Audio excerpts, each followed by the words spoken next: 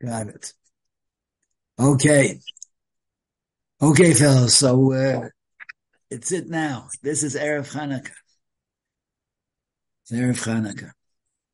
And I was just saying that, we always say that from the Nes Nigla, right? The Pach Shemen that burned for 8 days. From Nes Nigla, we learned to Nistorim. Some say to the Milchama. I don't know if the Milchama was a Nes Nissa so much.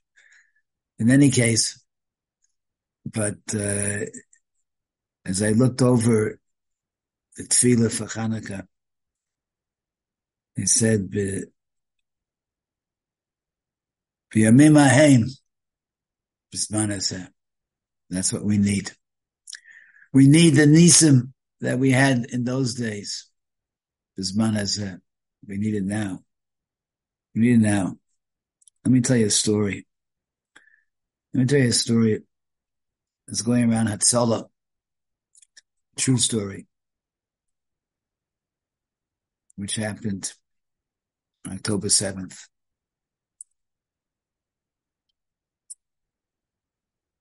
When they first came, Hamas took over the police station in Sderot. They took over the police station. And they killed the occupants, the policemen, and the people that were there.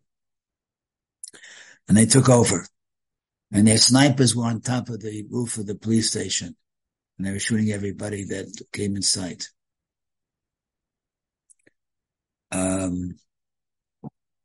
There was an police officer that was shot and was bleeding badly. But he was lying in the grounds not far from the police station. And anybody tried to reach him, which they certainly did, they would, the snipers would shoot at them. So they couldn't get near him. And he's going to bleed to death. But what could they do? So one of the Hatzalah members, he was a Hatzalah, I think he's a Rebbe also, I think he's a very chashuv guy, but he also knows how to use a gun. So one of the Hatzalah members told another one, listen, said, you give a burst of firing. Give it all you got. So that they'll lower their heads. And as they lower their heads, I'm going to run and grab him and drag him. Okay. They did it. All the people who had guns over there gave Mamash a long burst of firing, right? And he ran and grabbed this guy and he dragged him, but he couldn't get very far. There was a dumpster. So he dragged him to the other side of the dumpster. And there he tried to do as much first aid as he could do. Stop the bleeding. It helped somewhat, but it wasn't good enough. He had to get him to a hospital very fast. He tried to move away from the dumpster, shooting. He couldn't move. He was trapped behind his dumpster. He was trapped. This other person was trapped. They couldn't move. They didn't know what to do.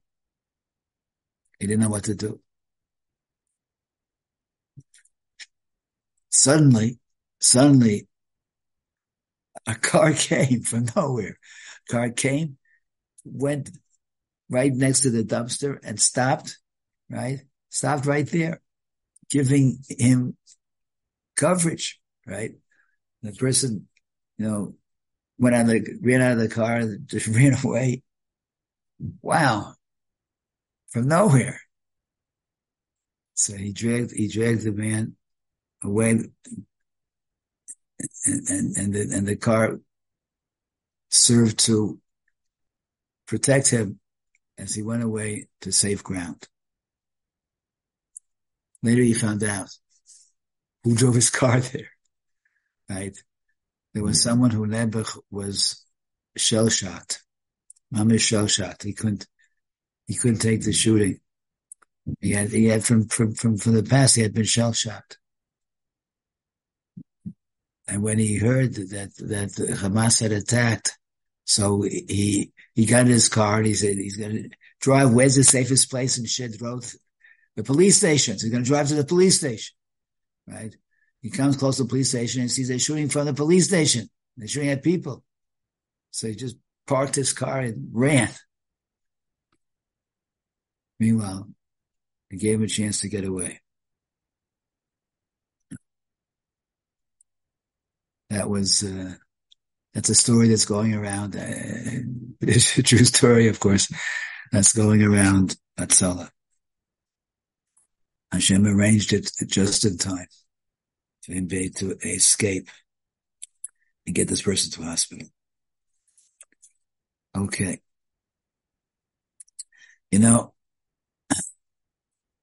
I said I was going to give a shir. I wanted to give a shir on Chanukah. I'll tell you the truth. I've been running back and forth between Herzog, where my wife is now, right, the yeshiva. I just barely got a chance to set up my menorah, my Chanukah.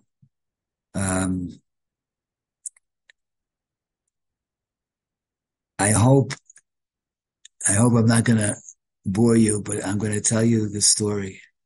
I'm going to tell you the story that we say every year. At least it'll bring some good memories back, I hope.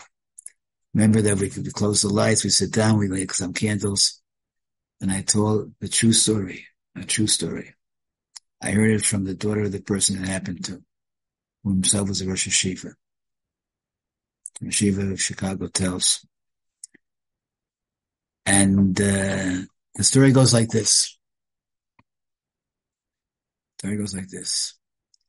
He and another boy, they were young. They were on the Trans-Siberian Railroad. The Germans were advancing, and they were trying to escape the advancing Germans,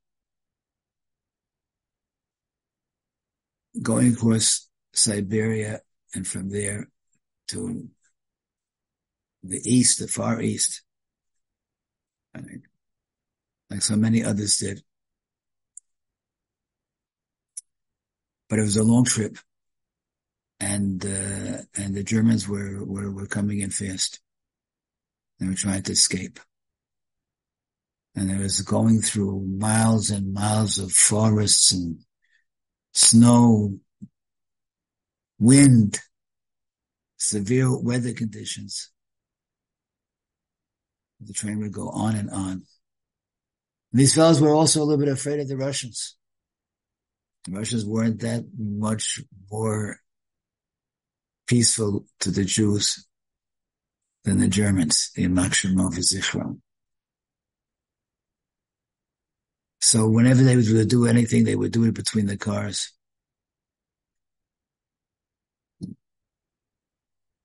The train went on. One day, he said to his friend, he said, you know what tomorrow is? And his friend, who was trying to keep a little bit of the calendar, said, yeah, tomorrow's the first day of Chanukah. So he told his friend, you know what we have to do?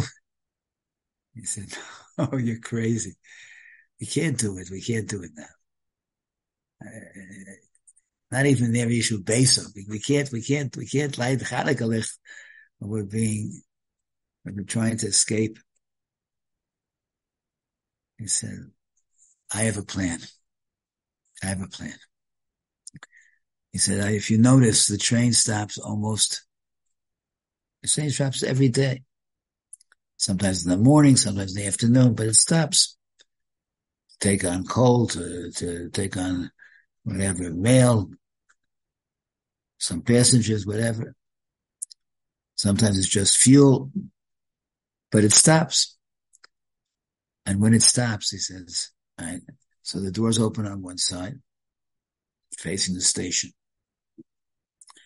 The doors open on both sides, but I will sneak out the door that's opening away from the station. I will go underneath the car, and there,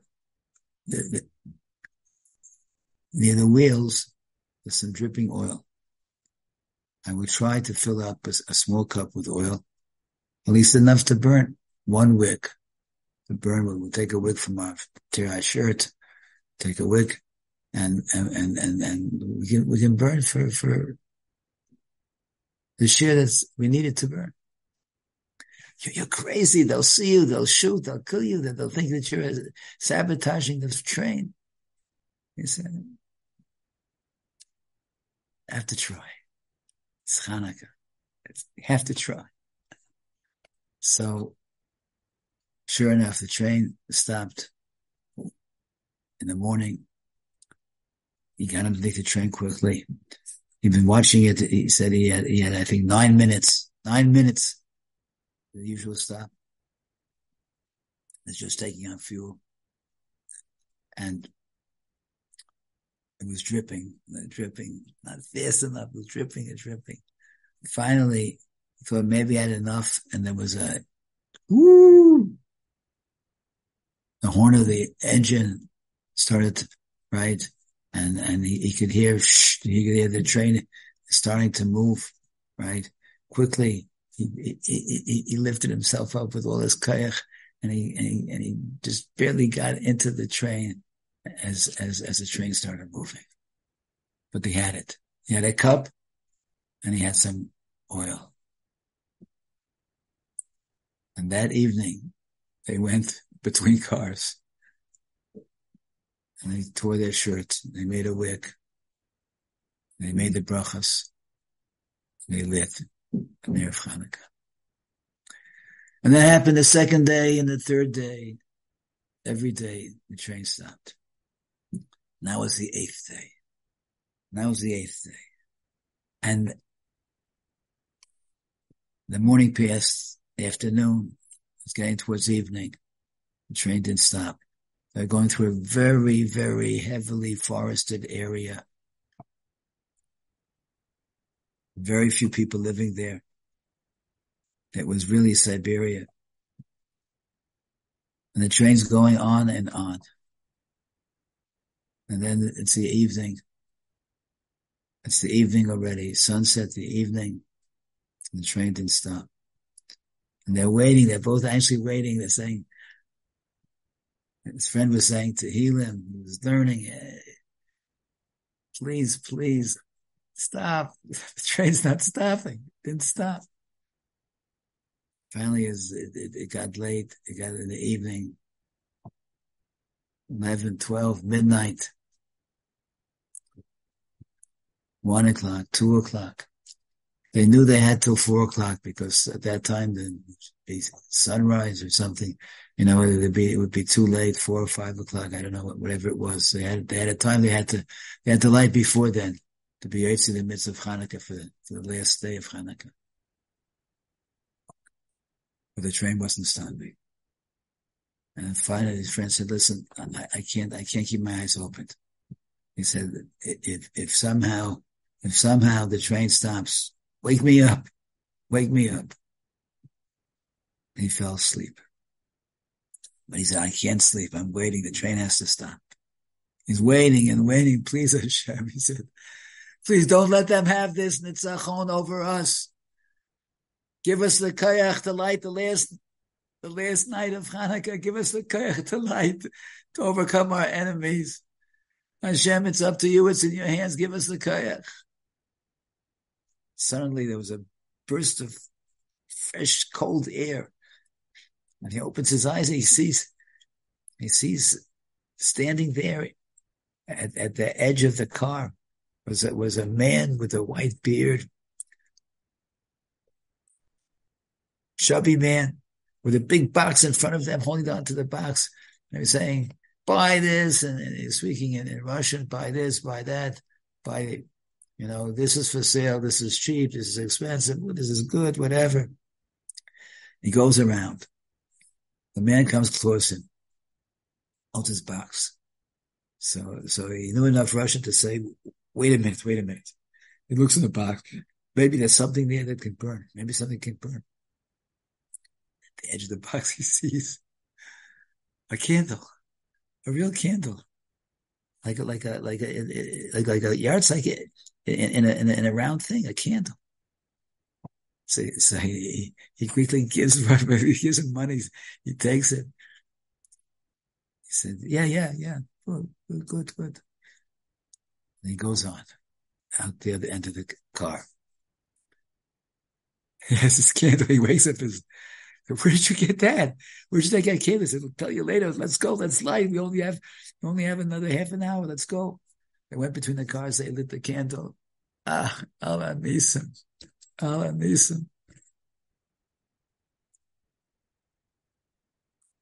After the half an hour burned, his friend says, come, I gotta see it. He told him the story. I gotta see this guy. So they started walking towards the back of the train. Car after car. Not there. Another car. Not there. Finally, there was, most of the conductors were very cruel. But there was one conductor that was a decent fellow. And they asked him, tell me something. This big fat guy that was selling at the big box, he was selling his wares. Where did he go? Where did he get onto the train? Where did he go? And the conductor said, listen, I know it's been a tough trip. It's been too hard on you fellas. You better sit down and rest a little bit. But the train hasn't stopped. And it's not stopping again. It's not stopping until the morning. No fellow got on the train. Nobody was selling his wares.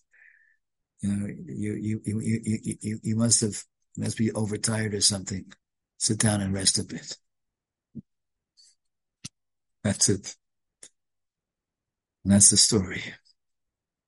That's the Nes Chanukah. And sometimes when a person does whatever he can do, goes way beyond his kayach, refuses to accept the obstacles that are preventing him from doing the Ratzon Hashem, and he's going to do the Ratzon Hashem, sometimes HaKadosh Baruch Hu sends us a Navi,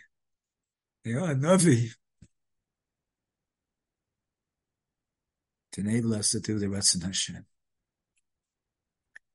Now we ask Hashem, Bayamim Hahem, coming to Hanukkah, we need your help every day, another 2, another 4, another 3, every day. Too many good people are being killed. We have to overcome the terrorists. We have to overcome Hamas Yimach Shemam, Hezbollah Yimach Shemam. We have to overcome them. We're suffering. Eretz Yisrael is suffering. We need Bazman Hazeh Hashem. We need the Nisim of Bazman Hazeh of Bayamim Hahem. We need the Nisim. I don't know about you guys, but in our yeshiva we shout, Matir Asurim, Baruch Atah Hashem, Matir Asurim. We need to save those that are captured. We need to destroy the enemy. Hashem, do Nisim for us as you did in those days. Bazman Hazeh. Do it, Bazman Hazeh. Thank you, guys. Have a great Chanukah. Chanukah Sameach. Thank you, Rebbe. Chag Sameach. Thank you, Rebbe. Chag Sameach. Thank you much. Thank you, Rebbe. Refuah Shleimah to the Rebbetzin. Amen. Thank you very much. Thank you. Thank you.